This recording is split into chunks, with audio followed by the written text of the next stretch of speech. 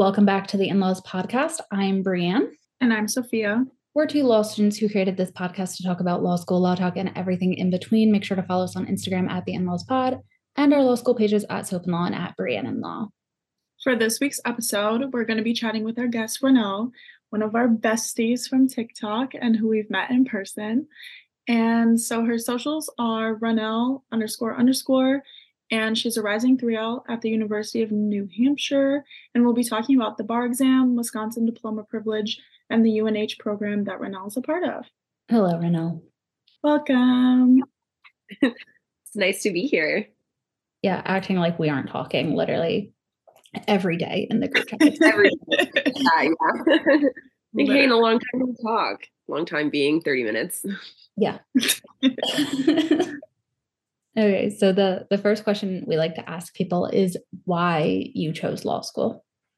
So I chose law school because, I was definitely one of those people where other people were telling me, you're going to be a lawyer one day. And I was like, absolutely not, because I thought I was going to go to school for performing arts or something like that. Like that was my dream in like middle school, early high school, until I realized that I was a good advocate and I wanted to advocate for people in my community, particularly people that come from marginalized backgrounds. And I wanted to use law school as a tool for me to better serve those people. So that's why I chose law school. You're like very politically engaged too. Like you do a lot in your community. Do you want to like talk about some of the things that you do? Yeah, so that's honestly another reason why I came to law school is because I wanted to be a better organizer. So I'm a racial justice organizer. I co-founded Black Lives Matter Manchester, not affiliated with the national organization, when I was like 17 years old. And then that kind of like popped off in the summer of 2020 after George Floyd was murdered.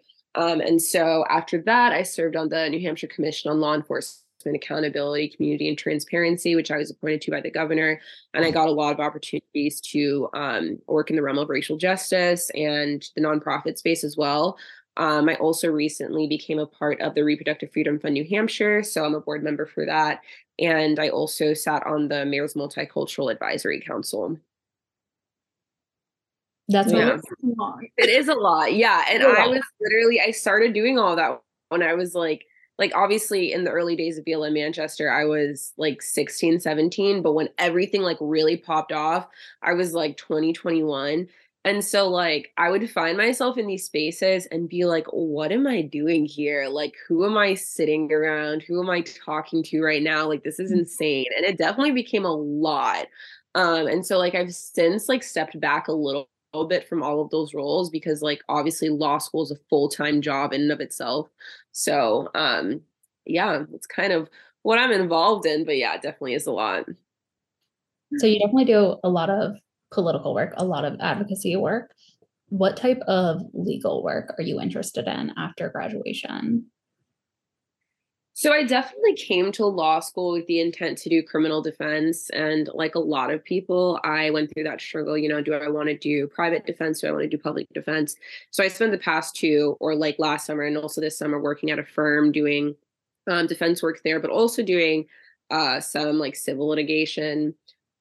Ultimately, I want to do criminal defense, but also do civil rights work, anti-discrimination work, and ultimately do like impact litigation. So I'd love to work in the realm of reproductive justice, something with racial justice, anything like along those lines I would like to do. A few years ago, I thought I'd be doing like immigration law, but obviously immigration does not look the same in New Hampshire that it does in like New Mexico or Texas. So, that's kind of been put on the back burner. But I was talking to one of the attorneys at my job today, and they were like, yeah, there is an attorney here, and he's basically the only one in the immigration practice group. So if I went there, then that's something that I could explore.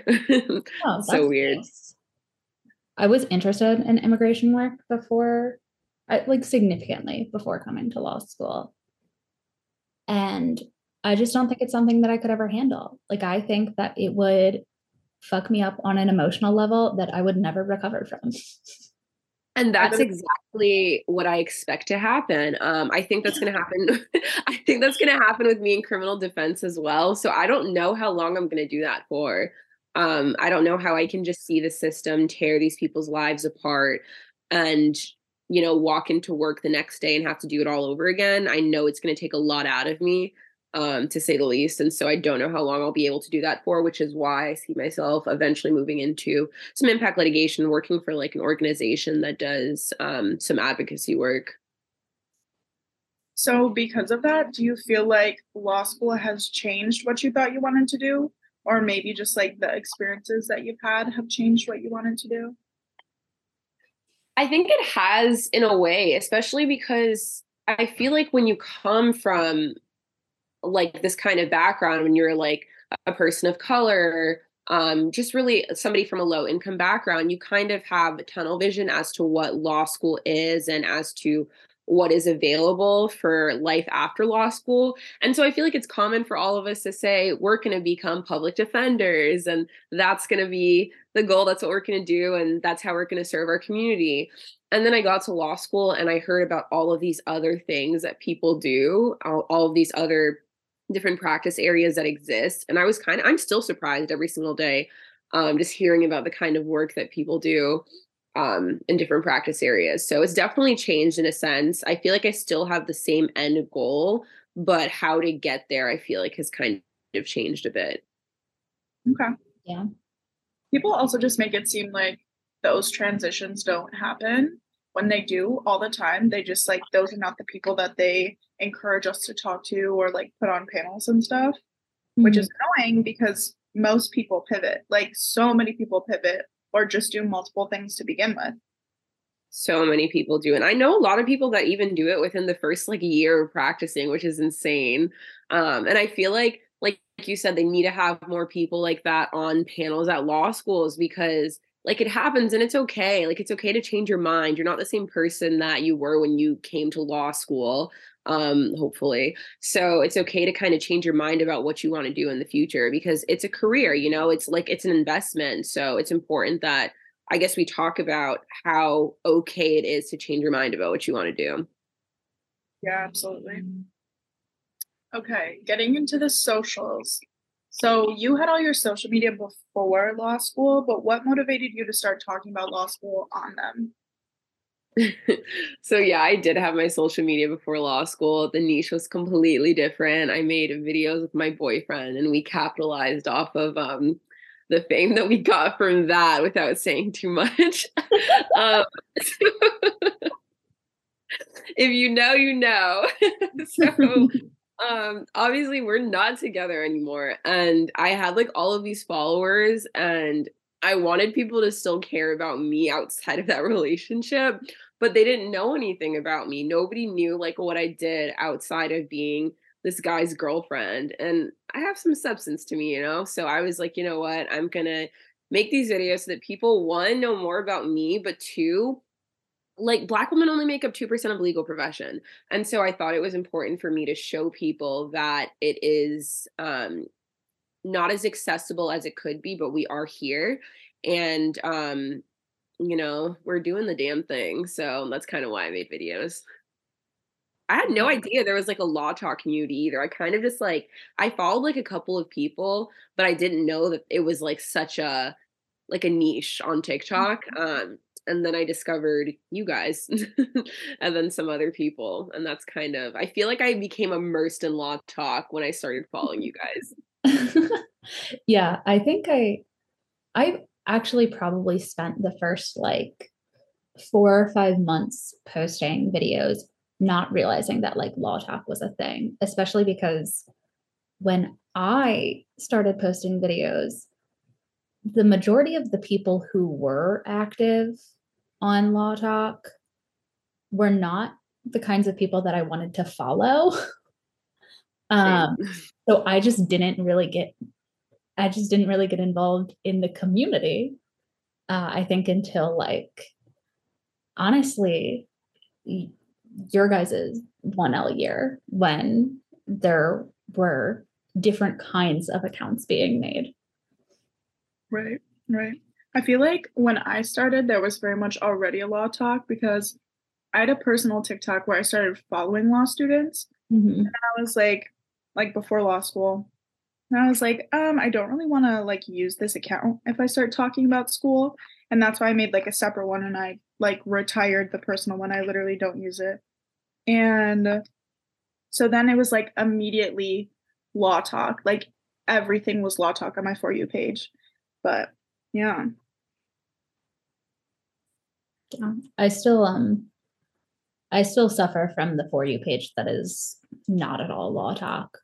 Like just not, I get more like med school content than I get law school content at this point. Interesting. Yeah, I have no idea why. I get some med school content. I also get like dental school content. Dental school? Maybe it's a sign to start studying in the dental school if you guys have one. Maybe that's where my husband is. We don't have one, but Boston has a couple, I think. So I just need to make a little drive. Hello. Go to the dental school. Okay, speaking of like law talk and representation and stuff, there is very obviously a certain push in the algorithm for rich white creators, which I think we've probably talked about in close to like half of our episodes. But you are like a crossroads because you are African. Yeah. Oh my God. We're talking about all my identities. Yeah. Yeah. And it's honestly, I find it extremely frustrating because I sometimes just sit and think that there are so many people who would appreciate the messages that I have to share and the experiences that I have to share and like all of that. And so it's so frustrating that TikTok does that and they are, just pushing all of these rich white creators within the legal profession too, within like law talk, which is insane to me because I feel like those experiences are very prevalent in law school. There are people who already came here with money. There are people who have family members who are attorneys or judges, and they come from like a family of lawyers. And so I think it's disheartening that we don't really get a chance to share our stories because I feel like there are so many more people who we can help because those stories are like fewer and far in between. Yeah. But yeah, African law student representation on TikTok. I love Any. That's my girl. And then Charlie, who is from Canada. She found out a little while ago that I'm Congolese. She didn't know that I was Congolese. She was like, there's no way. She was in this video speaking Lingala and also French. And I was like, me only being able to understand the French because I can't speak our native language. And she was like, what? Like, there's no way you're Congolese. And I was like, girl, yeah, I am. So I wonder how many people don't know that I'm African. I wonder how many people don't know that. I should like make a video talking about how, I'm a little Congolese gal. Yeah. What's annoying to me, like about how TikTok treats, especially your account, is like you have a lot of followers. Like you have over 100,000 followers, but TikTok is not treating your videos like you have over 100,000 followers, and that's so probably show my videos to like 3% of my followers. I don't even know if that's accurate. It might even be lower than that. It's insane. Like 130,000 followers, and I get like maybe I'm lucky if I get 600 views now. It's a good day for me if I break 1,000. It's truly so disrespectful. So disrespectful. It's very disrespectful, yes. But I don't know. I'm like not, sometimes I go through phases where I'm very discouraged and I'm like, okay, like I'm not posting anymore. They don't appreciate me and the woman that I am. But then I'm like, you know what? I'm documenting my life. Like it's fun to make videos. Like I really enjoy making videos and I feel like it helps me grow in like other ways, which is like super sappy and like, hard to get into. But I just feel like being able to document my life and seeing like how far I've come is really important to me. And I can't wait until like I'm done law school and I can look back at all of these and be like, oh, you sweet little soul. You can never have it. I think about that, like even getting the like your video a year ago things or whatever from TikTok. Yeah. And I'm like, oh my God. Like I feel like I look so different, even though I probably really don't, but I like feel like I do. I'm literally scrolling through my account right now and just like looking at like just I don't know. I'm just like looking at myself and I'm like, what? How do you look like that? Like, are you the same person? Giving no. I don't like this. I don't like the feature on TikTok that it's showing the videos from a year ago. Because a year ago I was in New York having the time of my fucking life, and now I'm just all of the time. Oh my God. It's depressing. Big change. Big change. Okay, so you are being a guest on our podcast, but you also have a podcast. Do I? So yes, I started a podcast with 3 other Black women on TikTok. They're on Law Talk: Ayana, Dominique, and Alexis. It's called Black Girls at the Bar. And it's basically a podcast where we talk about being Black women in law school and the legal profession, navigating life as a Black woman in the legal profession, dating as a Black woman in the legal profession, things like that.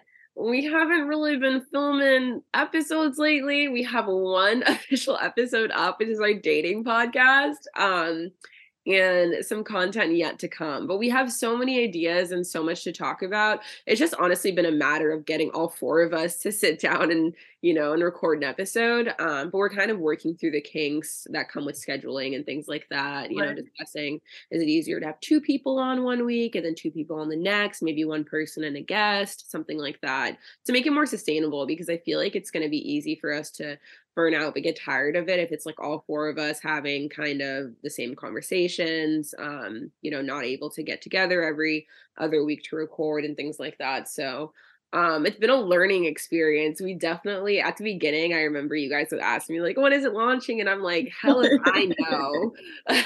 So I'm just happy we were able to get 1 episode up, but it's coming. It's coming, y'all. Yeah, it's also for people who are so busy. Like there's just so much going on in everyone's lives.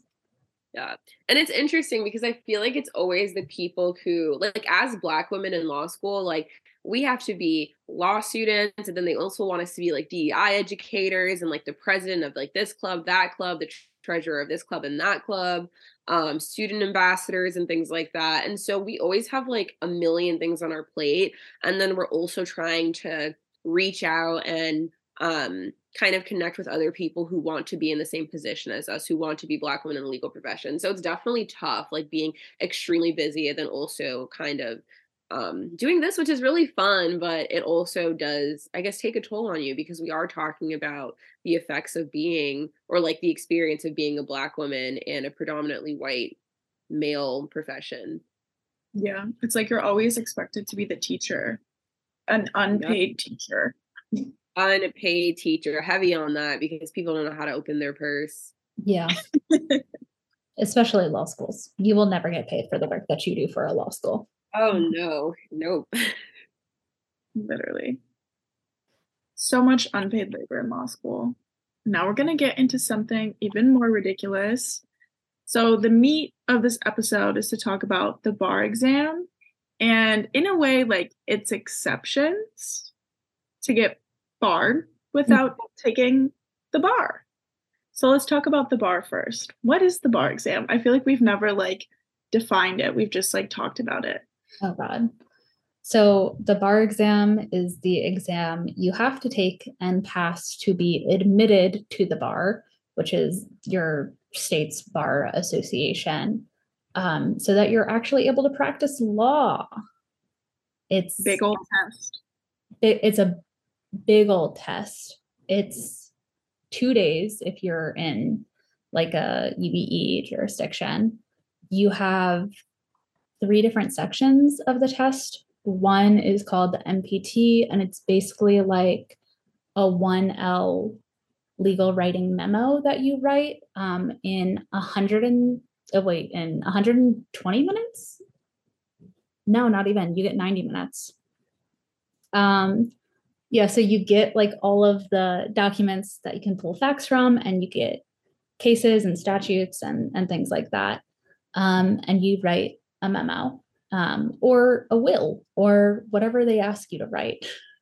And then you have essay questions, like short answer essay questions that are your typical law school final short essay questions, where it's basically an issue spotter question. And then you have an entire day of multiple choice questions. She's a doozy. She is Hearing all that gave me anxiety. I'm gonna be so honest. Before 3L year, I didn't even know that the MPT was a thing. Like I thought it was just short answer questions on the multiple choice. Yeah, I'm gonna be honest, that's the first time I heard this. I've heard this. Yeah, I didn't know that. Yeah, I didn't know that until I took like a bar prep class at my school.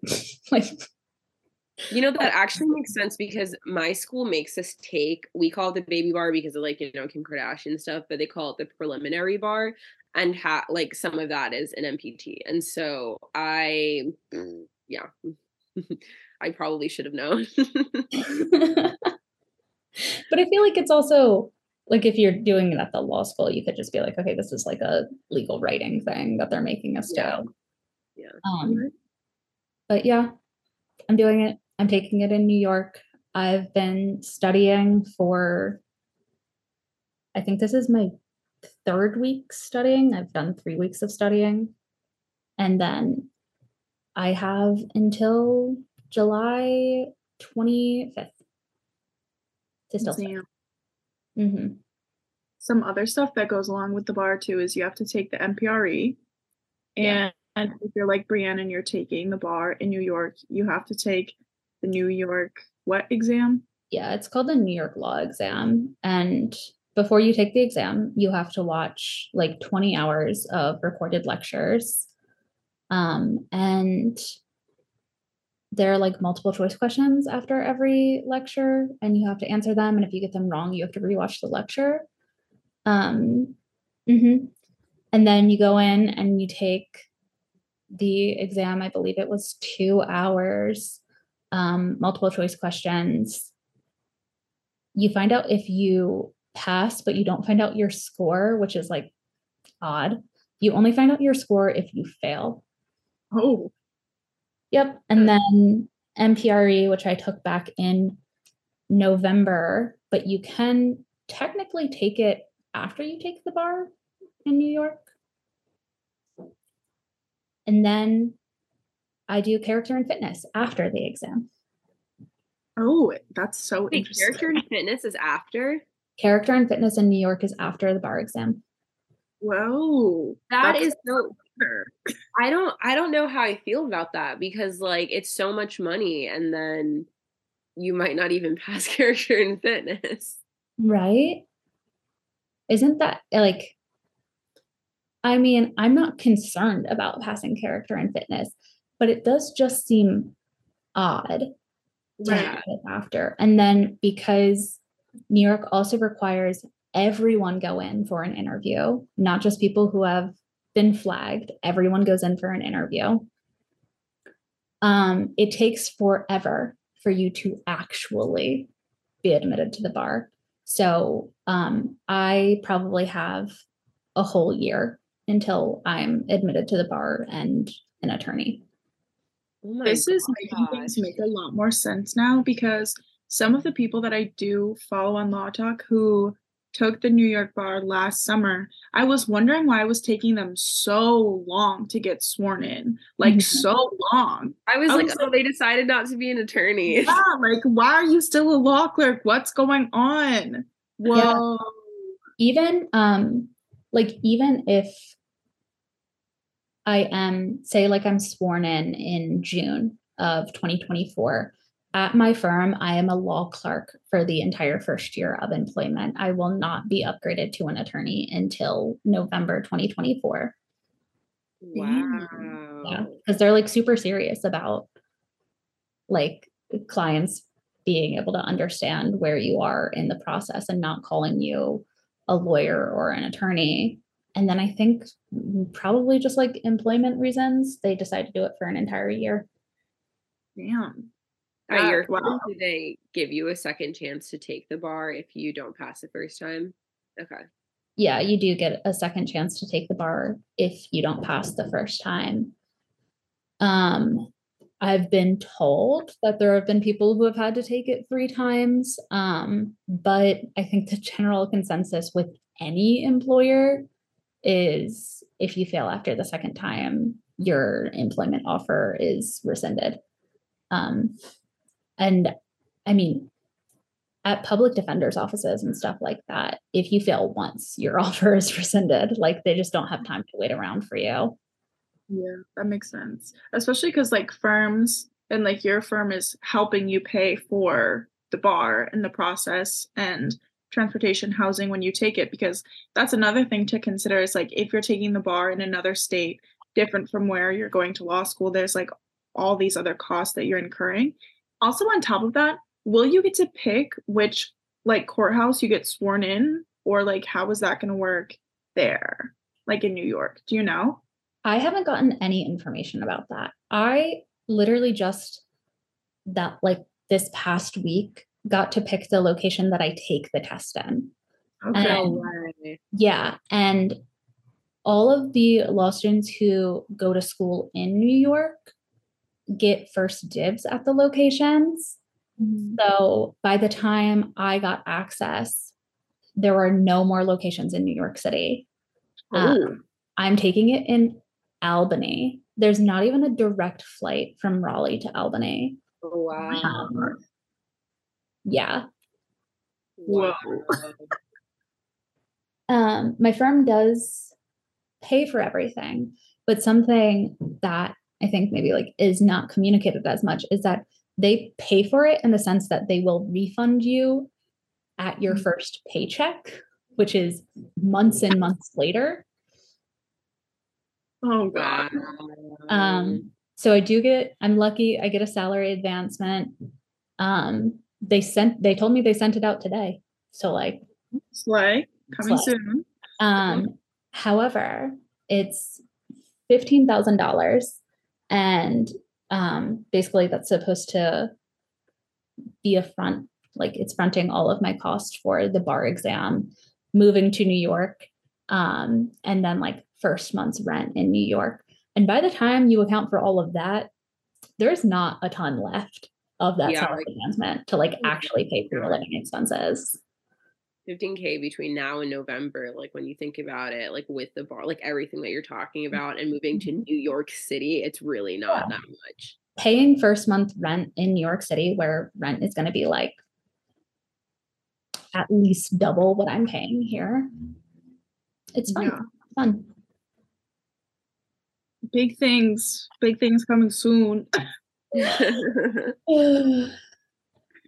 Wow. Okay, that like law clerk thing really just like contextualized a lot of things that I was confused about so well. Yeah. We don't get business cards. You don't even get business cards? Oh my God, this feels like hazing. Yes. Talking about the MPRE, if you're going to law school in Wisconsin and you plan on getting barred in Wisconsin, you do not have to take the MPRE, and you also do not have to take the bar. You only have to take a bar exam if you plan on practicing in another state and plan on being admitted to the bar in another state. So Wisconsin, the whole state, is just like a very strange, complicated exception to being barred through the bar exam. Because the process, like by the end of it, you graduate, and then if you turned in your character and fitness in time, you get sworn in the Monday after graduation.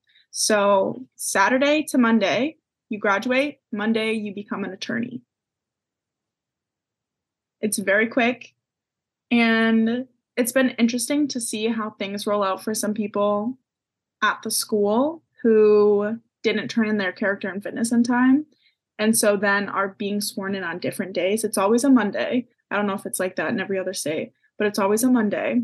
And if you didn't have your stuff turned in time, you get sworn in on a different day.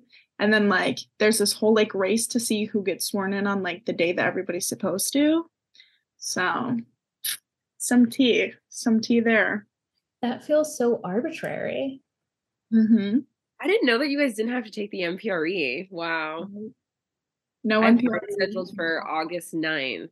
So I'll be studying for like 2 weeks before. Super fun.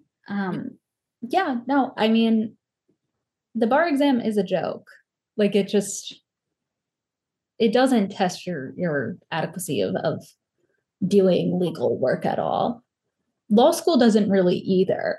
So maybe everyone's just fucked.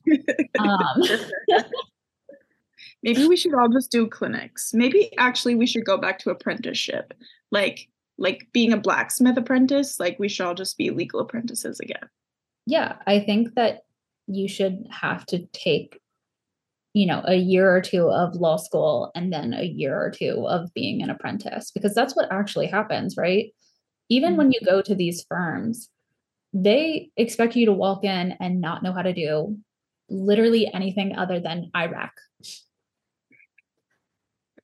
They want you to be able to do IRAC, and they want you to be able to use Westlaw or Lexis, which is, you just learn that in like one singular class, like your legal writing class, your 1L year. Boolean searches. God. Yeah. Everything else is just like, this might one day maybe come up. Like evidence, I guess, is pretty relevant if you want to be a litigator. Yeah. But like, unless it's civil, and then it low-key doesn't matter half the time. Yeah. But neither the bar exam nor law school are very relevant to practice as an attorney. Which I think makes bar prep really difficult because it feels so fake. Something that's been interesting is that since Wisconsin doesn't require the bar, a bunch of states have also been trying to get the same, like states that have not a lot of law schools, because Wisconsin only has 2. And so there's like a whole fight about that. And every year, like the deans of the Wisconsin schools have to fight to make sure that we still have diploma privilege. And it's just like it's a whole thing every single year where they're like, you guys are so fortunate. Okay, yes, whatever. It's something that I didn't even know about when I was applying to law schools. Didn't even consider when I was applying to law schools. It just worked out that way. And I was like, okay, bonus. But with the MPRE, like the reason we don't have to take it is because it is built into all of our 1L classes. So we basically do that material within our 1L classes, look at things from an ethical perspective, and then we still have to take like professional responsibility on top of that. We just don't have to take the test. That's so odd. Mm-hmm. I think, I mean, if I were choosing between law students having to take the MPRE or the bar exam, I think I'd want them to take the MPRE.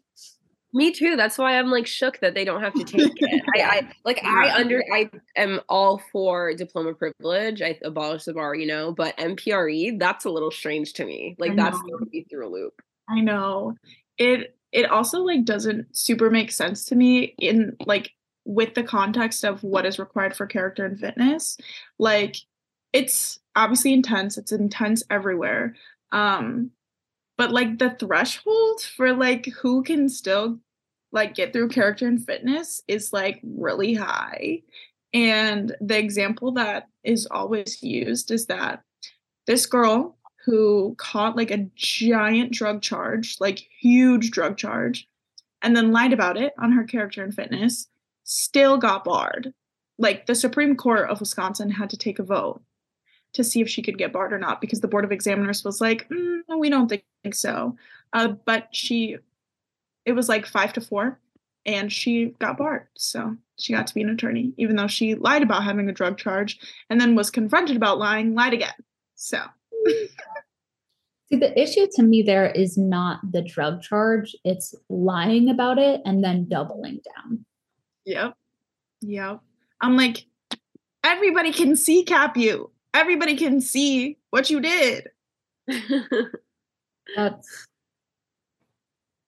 Don't lie. Don't lie on character and fitness. Don't lie. Even the smallest thing can get caught. Even something you don't think is a lie could literally get caught. That's like why I'm like trying to compile a list of everywhere I've lived for however many years and trying to make sure I don't miss somewhere where I was for a little while just in case. No, because me and Soph were talking about this last week when we were recording. because I didn't have a permanent address for a few months because my parents had been evicted from their home and I was just bouncing around. And I genuinely do not know what I'm supposed to do. Wow. Yeah. I'm going to have to call them and figure it out. Yeah. If I leave, do you want all the couches or like, do I have to list everyone that I like couch surfed with? I don't know. Yeah. It feels like there are rules, but the rules are quite unclear. Quite unclear. That's another thing about the bar exam and applying to the bar is that everything is so unclear, and all of the technology, all of the software is from like 2002. I swear to God, you go to the New York Board of Law Examiners website. I don't think it's been updated in 20 years. Oh my God. It's That's bad. insane. That's ridiculous. God. When I originally applied, it like didn't go through. And I didn't know that it didn't go through at first. And I then remember when you were talking about that. Yeah, I was like texting my friends who were also applying in New York and being like, did you get like a submit screen? Like, did anything did you get a confirmation email? Because other things I've done and they just don't give you a confirmation email. That's bizarre. It actually didn't go through. Fun. Thinking back to the timeline of character and fitness is like the first due date is in December of your 3L. And anytime after that, you have to pay more money for like however late it is. And so you do character and fitness first, and then you graduate. And grades come out super fast because they have to make sure that everybody actually graduated. And so grades come out fast, and then you're sworn in the Monday after graduation. So character and fitness goes first for us. That's how it is in North Carolina too. You do character and fitness and submit it. I think it's like the end of December. Although I don't know if that's because of the program that I'm in or just in general, you have to do character and fitness first. But I feel like in New Hampshire, you have to do character and fitness first. Yeah. Speaking of, segue. Can you explain the program that you are in? Yes. So it's called the Daniel Webster Scholars Honors Program. It was started in, I believe, 2005. And basically, they try to make it clear that it's not diploma privilege. It's a 2-year bar practicum. And so it's an alternative to taking the New Hampshire bar exam. So what it is 2 years of courses that are meant to make you client ready upon graduation. So on top of all of the required courses that you take as a law student after 1L, you have to take a pretrial advocacy course, trial advocacy, negotiations, a class that teaches you about like family law and things like that, business transactions, and I think I'm missing one, but those are basically the main ones. And then there's a capstone class where you basically learn how to interview clients and stuff like that. Mm-hmm. And so basically they're trying to emphasize skills that you will actually use as an attorney rather than things that you'll be tested on for the bar exam. And so you apply during the spring of your 1L, and then you hear back in like the first or second week of June. So I found out June 10th of last year. And I actually got some text messages from people that told me that they got in, which they're not supposed to tell you until they give you the okay, because some people don't get in and then they're really upset about it. And then they find out because they didn't get an email and other people did. So they haven't even sent out like rejections yet. But anyways, and then you spend the next 2 years taking your required courses and then your courses for the DWS program. We call it DWS for short. So yeah, the interview process is basically like you send an application with an essay, answer some questions. They talk to your legal writing professor, your research professor, because they're two different courses at UNH, and then your fundamentals of law practice professor. They talk to them about like how you did, and then you interview with a member of or an alum of the DWS program. So this is already a practicing attorney that went through the program themselves. Are probably like 5 or 10 years into practice, if not more. Um, if that makes any sense. I don't know if that makes sense with the calculations, but anyways, so yeah, that's pretty much it. And then a committee decides whether or not you get into the program. They only accept 24 students every year, which is really sad to me because our class is like 135 people. And I personally just think everyone should have the experience of being in the program because it's such valuable experience. I've gotten to learn amazing like trial advocacy skills, amazing negotiation skills, and just great client interviewing skills. And so I think everybody should have the opportunity. But I also understand why they don't because they need like a lot of money to be able to run the program. But I do think that it's something that everybody should be offered because it's been like the best thing I've ever done. I've never been a star in like doctrinal courses. So being able to showcase things that I'm actually good at has been a really good experience. And I wish everybody else could have it. Yeah, you mentioning the required classes reminded me that we're required to take evidence, trust and estates, and professional responsibility. All of those have to be taken. And then we also have like extra requirements on top of it because to keep the diploma privilege, the ABA has us doing a lot of super strict stuff.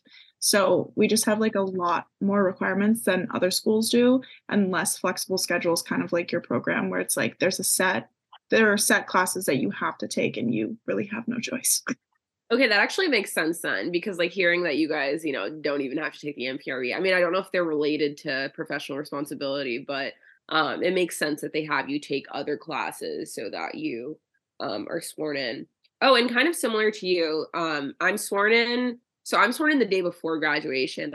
I graduate on a Saturday and then I'm sworn in on a Friday. So it's kind of weird because I become an attorney before I even graduate law school. Oh my gosh. It's That's so weird. wild. I know. It's like I wake up one day like not a lawyer. I wake up another day, I am a lawyer, but I haven't graduated law school yet. It's so strange. That's so well. So at UNC, you don't have to take any required classes other than PR after your 1L year. Most people end up taking classes like evidence, mostly for the bar exam though, because heavily tested on the bar, by the way, in case you wanted to know. But no diploma privilege, no way to escape taking the bar if you go to UNC. And honestly, most schools do not have any program like that.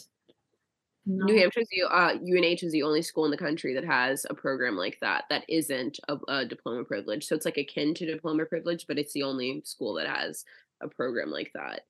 Yeah. Yeah. Your like requirements sound even stricter than ours because ours is by category.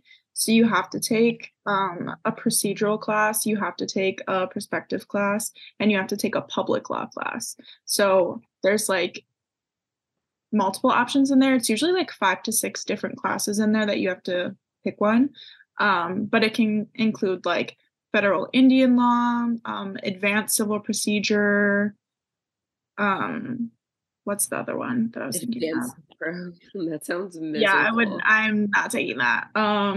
There's local government law. Oh, and then our other requirement is you also have to take an advanced legal research class. That's one of the other graduation requirements. I will say we do have requirements if you're on academic probation. But that's it. Like if you're and that's it, like they're not widely discussed if you're not on academic probation. Like I didn't find out until my last semester that if you're on academic probation at UNC, you have to take advanced legal research and the bar prep class. Oh, damn. But it's not like separate. So it's not like all of the academic probation people are stuck together or anything like that. No. anyone can take advanced legal research and anyone can take the bar prep class. You just have to take them. And there's only like one class of advanced legal research and one bar prep class per semester.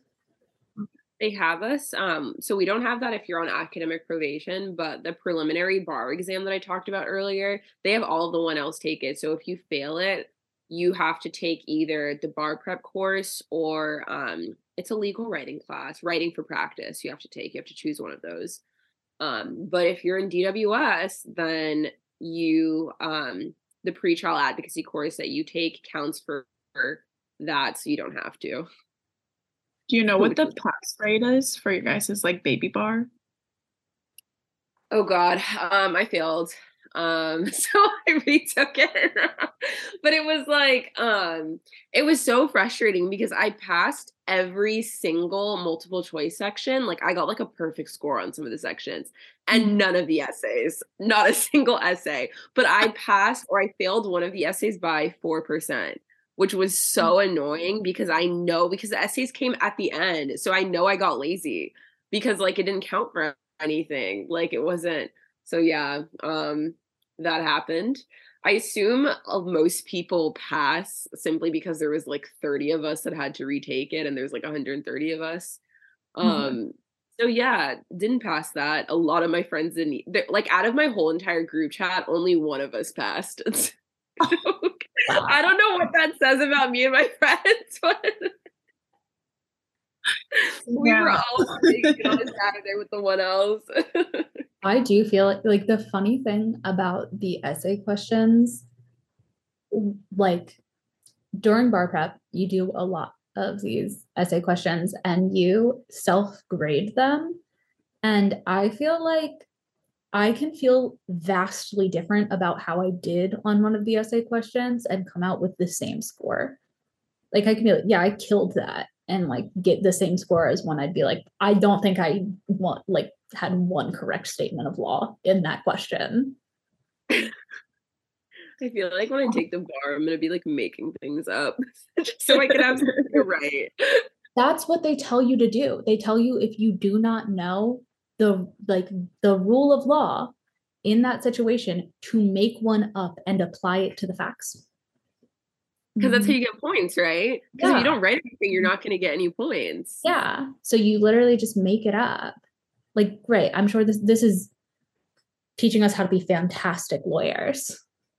The thing that freaks me out about that, though, is like when you write something, like in a way you can start believing that it's true. So if you keep writing like a wrong thing, like in your brain, it could like fuck you up. It could trick you forever. Yeah. I mean, I don't think you will ever rewrite two of the fake rules on like a regular bar prep course because each of the essays covers like a different sub area of the law. But it really is you just be making shit up. And then I'm so short. You can like submit a certain amount of essays to be graded by Barbary. And I'm so sure there is grade deflation there. Like I think that they tell everyone that they got lower than they actually would have gotten because I like self-graded one of my essays because they give you like literally they give you this checklist and it's like this is worth this many points, this is worth this many points, and then at the end you like take your points and translate it into the grade you would get. And like the grade that I got self-grading myself was a lot higher than the grade I got back from Barbary. Do they do that to humble you? I think they do that to freak you out, to be like, oh my God, I have to work so much harder at essays, like because they want you to study harder than you think you have to. I feel like I need that. Like because if I'm too confident, then I'm gonna be like, oh, okay, I got this. So I'd rather think that I'm doing worse and do better than think I'm doing well and then bomb it. It makes sense. It's not a bad strategy. Yeah. So what's going to be your bar exam situation? What are you going to do? Me? Me? No, Ronelle. Oh, I was like, Oh, I'm how still taking the bar. I was just talking about this with one of the attorneys that works at the firm that I'm at this summer. And one of my friends, like my fellow intern, he's in the same program as me, and he just asked me if I was taking the bar, and I was like, "Yeah, I'm taking the bar." There is one attorney that works there who is also an alum of the program I'm in, and she was like, "You're an idiot. Like, why are you still sitting for the bar?" And I was like, "Girl, I love her." So like it was all, fun and games. But I don't want to be tied down to New Hampshire because yeah, I'm going to be sworn in, but that doesn't like translate anywhere else for like what, 5 years? Like I can't be tied down to New Hampshire for that long. Like I think I'm going to go to the firm that I'm at right now after graduation, but like anything could happen. I could spend like 2 years there and then decide that I hate it. So like I want to have the option to go elsewhere at any point in my career. That, and I feel like if I have to sit down for this exam, like a year after I graduate, I'm going to lose my mind. Like there's going to be no other, to me and Brianne were talking about this, like there's going to be no other time where I'm not working and where I can just like focus on taking the test and studying for the test. And so I just feel like it's the smart decision to just take it. And, if I don't pass, then it doesn't matter because I'll be barred in New Hampshire and I can find a job here. But if I do, then I have that in my back pocket for whenever. Wait, right. what about you? Which state are you going to take it in? Massachusetts. Okay. Yeah. I feel like people that like aren't from New England kind of don't like get how close like all of these states are. I literally just have to take like a 30-minute drive and I'm in Mass. So I'm just going to take it to Massachusetts and that'll be that. I'll be barred in Mass and I'll be barred here and it'll be a great day to be a lawyer. It'll be a good situation. I think the main option for the bar for me would be to take the UBE and sit in Illinois. That would just make the most sense, like money wise and geographically too. And I mean, I could realistically see myself living in Chicago as well, because the thing about diploma privilege is like, yes, it's super nice, but it's definitely most beneficial to people who 100% want to stay because it does limit like your transferability to other states, because each state has a different like rule regarding the Wisconsin diploma privilege. So if you want to go somewhere else, there's some states who are like, no, like you have to take the bar here. There are some states where if you practice for a certain amount of time, they're like, we'll consider it, and you have to do like whole petition. So realistically, if I want to go somewhere else, like Illinois is the easiest. And also like if I have a UBE, I have a UBE. But at the same time, a lot of the things that I'm interested in, like further down the line in my career, don't necessarily require like a different bar.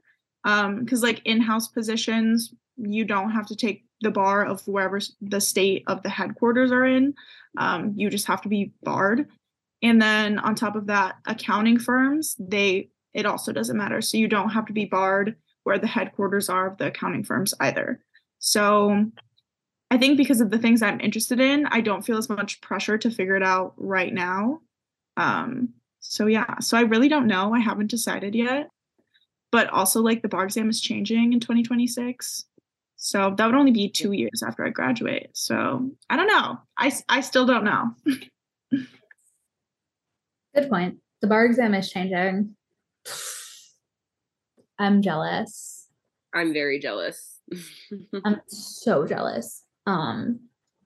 But would you say like in both of your programs, how many people do decide to take a bar exam? Do most of them just like use that diploma privilege or use the program to practice in the state, or do a good amount take an exam somewhere?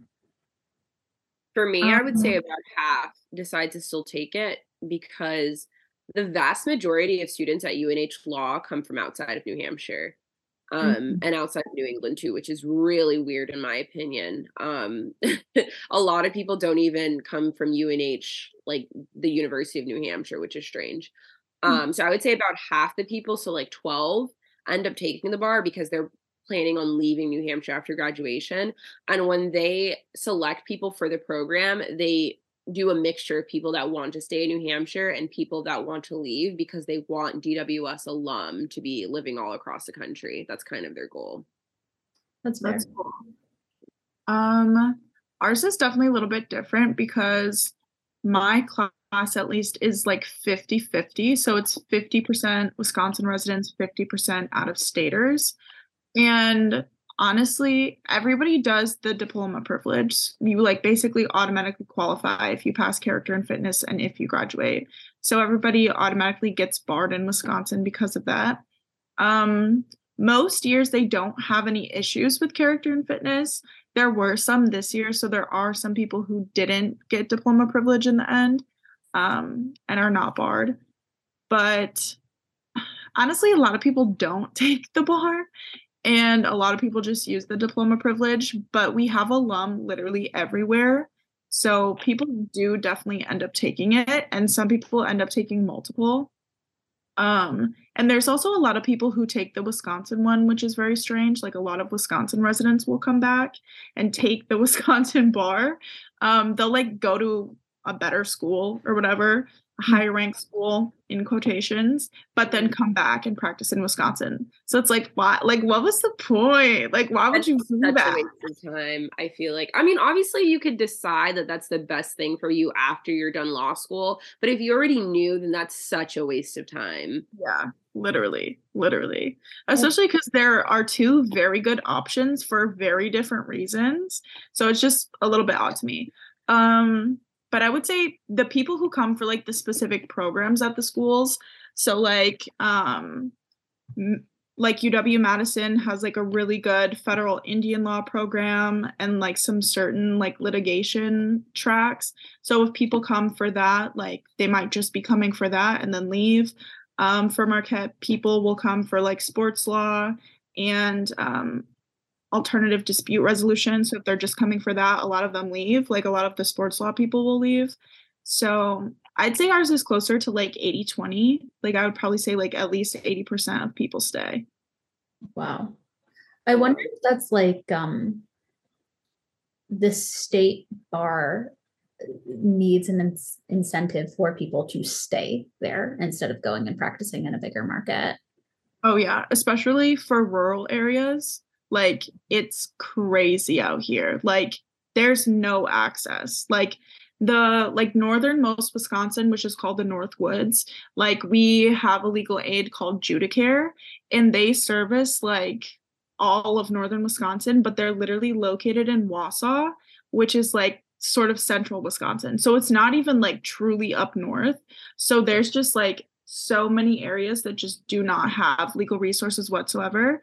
And then on top of that, Wisconsin has, I want to say 9 or 11 recognized tribes, and they all have their own tribal councils. So we also have a lot of federal Indian attorneys who work in those tribal courts too. Interesting. Yeah, I feel like with North Carolina, there isn't really much of an incentive to make it any easier to stay in North Carolina because there are so many law schools here, and like no one who goes to Duke stays in North Carolina. It is Duke is just a section of New Jersey that got lost and found itself in North Carolina. Like UNC is about half and half. Half of the people stay, half of the people leave. But all of the other schools like Campbell and Central and Elon and High Point's opening a school, like all of those people stay here. Wow. Yeah. High Point's opening a law school? I think it's High Point. If it's not, it's App State. I get them confused, and I shouldn't get them confused because they're like vastly different vibes. Yeah, I feel like it also depends like what's sort of the makeup of the people who attend the schools, and also just like state loyalty. Like I feel like there's, or even like state patriotism almost. Like I feel like Wisconsin has a really high level of like state patriotism, state loyalty, whatever. Like Wisconsin people are obsessed with Wisconsin, like obsessed. Yeah. I mean, I think North Carolina is too. And I think like particularly people who go to UNC are very obsessed with UNC, like more than I have ever seen anyone be obsessed with the school that they go to. It's almost concerning. But it's just like a type where they're fine with leaving, but you go to New York, and if you meet someone from North Carolina, if you meet someone who went to UNC, they will never shut up about going to UNC or being from North Carolina. And like, I will be one of those people. I already know it. Yeah. At least you're honest. Yeah. Self-awareness is key. Self-awareness is the first step. I am so aware. People are going to be shocked and surprised when they find out that I'm not from North Carolina. So true. Okay. Ronelle, do you have any advice for somebody who's interested in your program? Also, did you know about it when you applied there, or was it something that you found out about 1L? I did know about it, but I didn't know exactly what it was. So on our like law school, like on the application, you can actually indicate whether or not you're interested in the program. And so what they've gotten away from this, but what they used to do is pre-admit like 3 or 4 people before the actual school year.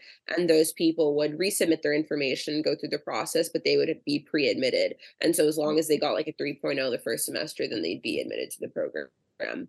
And so I indicated interest, but I didn't go through with the interview process because I was kind of, I guess I wasn't too confident that I'd get in, or that like I was worthy of being in something called the Daniel Webster Scholars Honors Program, because the word honors is in it. Um, so I guess my advice would be to just shoot your shot. You know, I feel like a lot of people kind of, I guess, go back and forth. Like, is it for me? Should it, like, am I worthy of being in the program? Am I smart enough? Am I this, and that? And I think it's a really great program for people who feel like they're not the gunner. They're not the person that's getting straight A's. They're not the person that's um, really able to showcase their strengths in the classroom when you're not doing practical things. And so I would just say shoot your shot. You know, if you decide it's not for you, then you can actually decline your acceptance to the program. But I would say that it's a good idea to just apply. Yeah, for sure. The doubting yourself, I feel like, is really strong at the beginning of law school. And then once you get through law school and you meet enough people in law school and you meet enough people in the legal field, you're like, oh, okay, so like these people aren't abnormally smart or competent people. They're just people. Exactly. Right. I think I think it's funny to believe that like everybody who like gets this educated is somehow very special. No, we're not. No. I think it's funny when people are like, when they try to like roast me and they're like, you're in law school and you don't know this, and that. And I'm like, I'm the least of your worries. You should see who they let walk through those doors. Trust me, I'm the least of your worries. Oh my God. Yeah. It's you will meet and become friends with people who are so absolutely insanely smart, and you will meet and become friends with people and you are like, I cannot believe you have made it this far in life.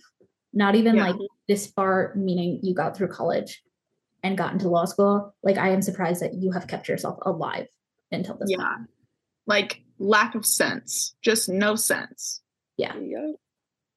Yeah, it's a mix. Law school is a mix. And I think we have this like collective idea that the people who get into law school are like super smart, like always wanted to be lawyers, like amazing students, really good like home life background. No. Mm-mm.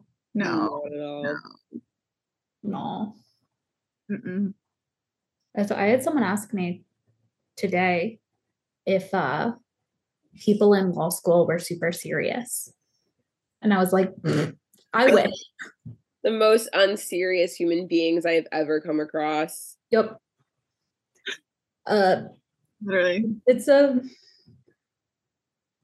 keep things PG, it's a goofy place. Still a goofy time. Silly goofy time. All right. Any closing remarks? Any last thoughts? My brain has been liquefied and re-solidified every night for the past 3 weeks. And I don't recommend taking the bar exam if you do not have to.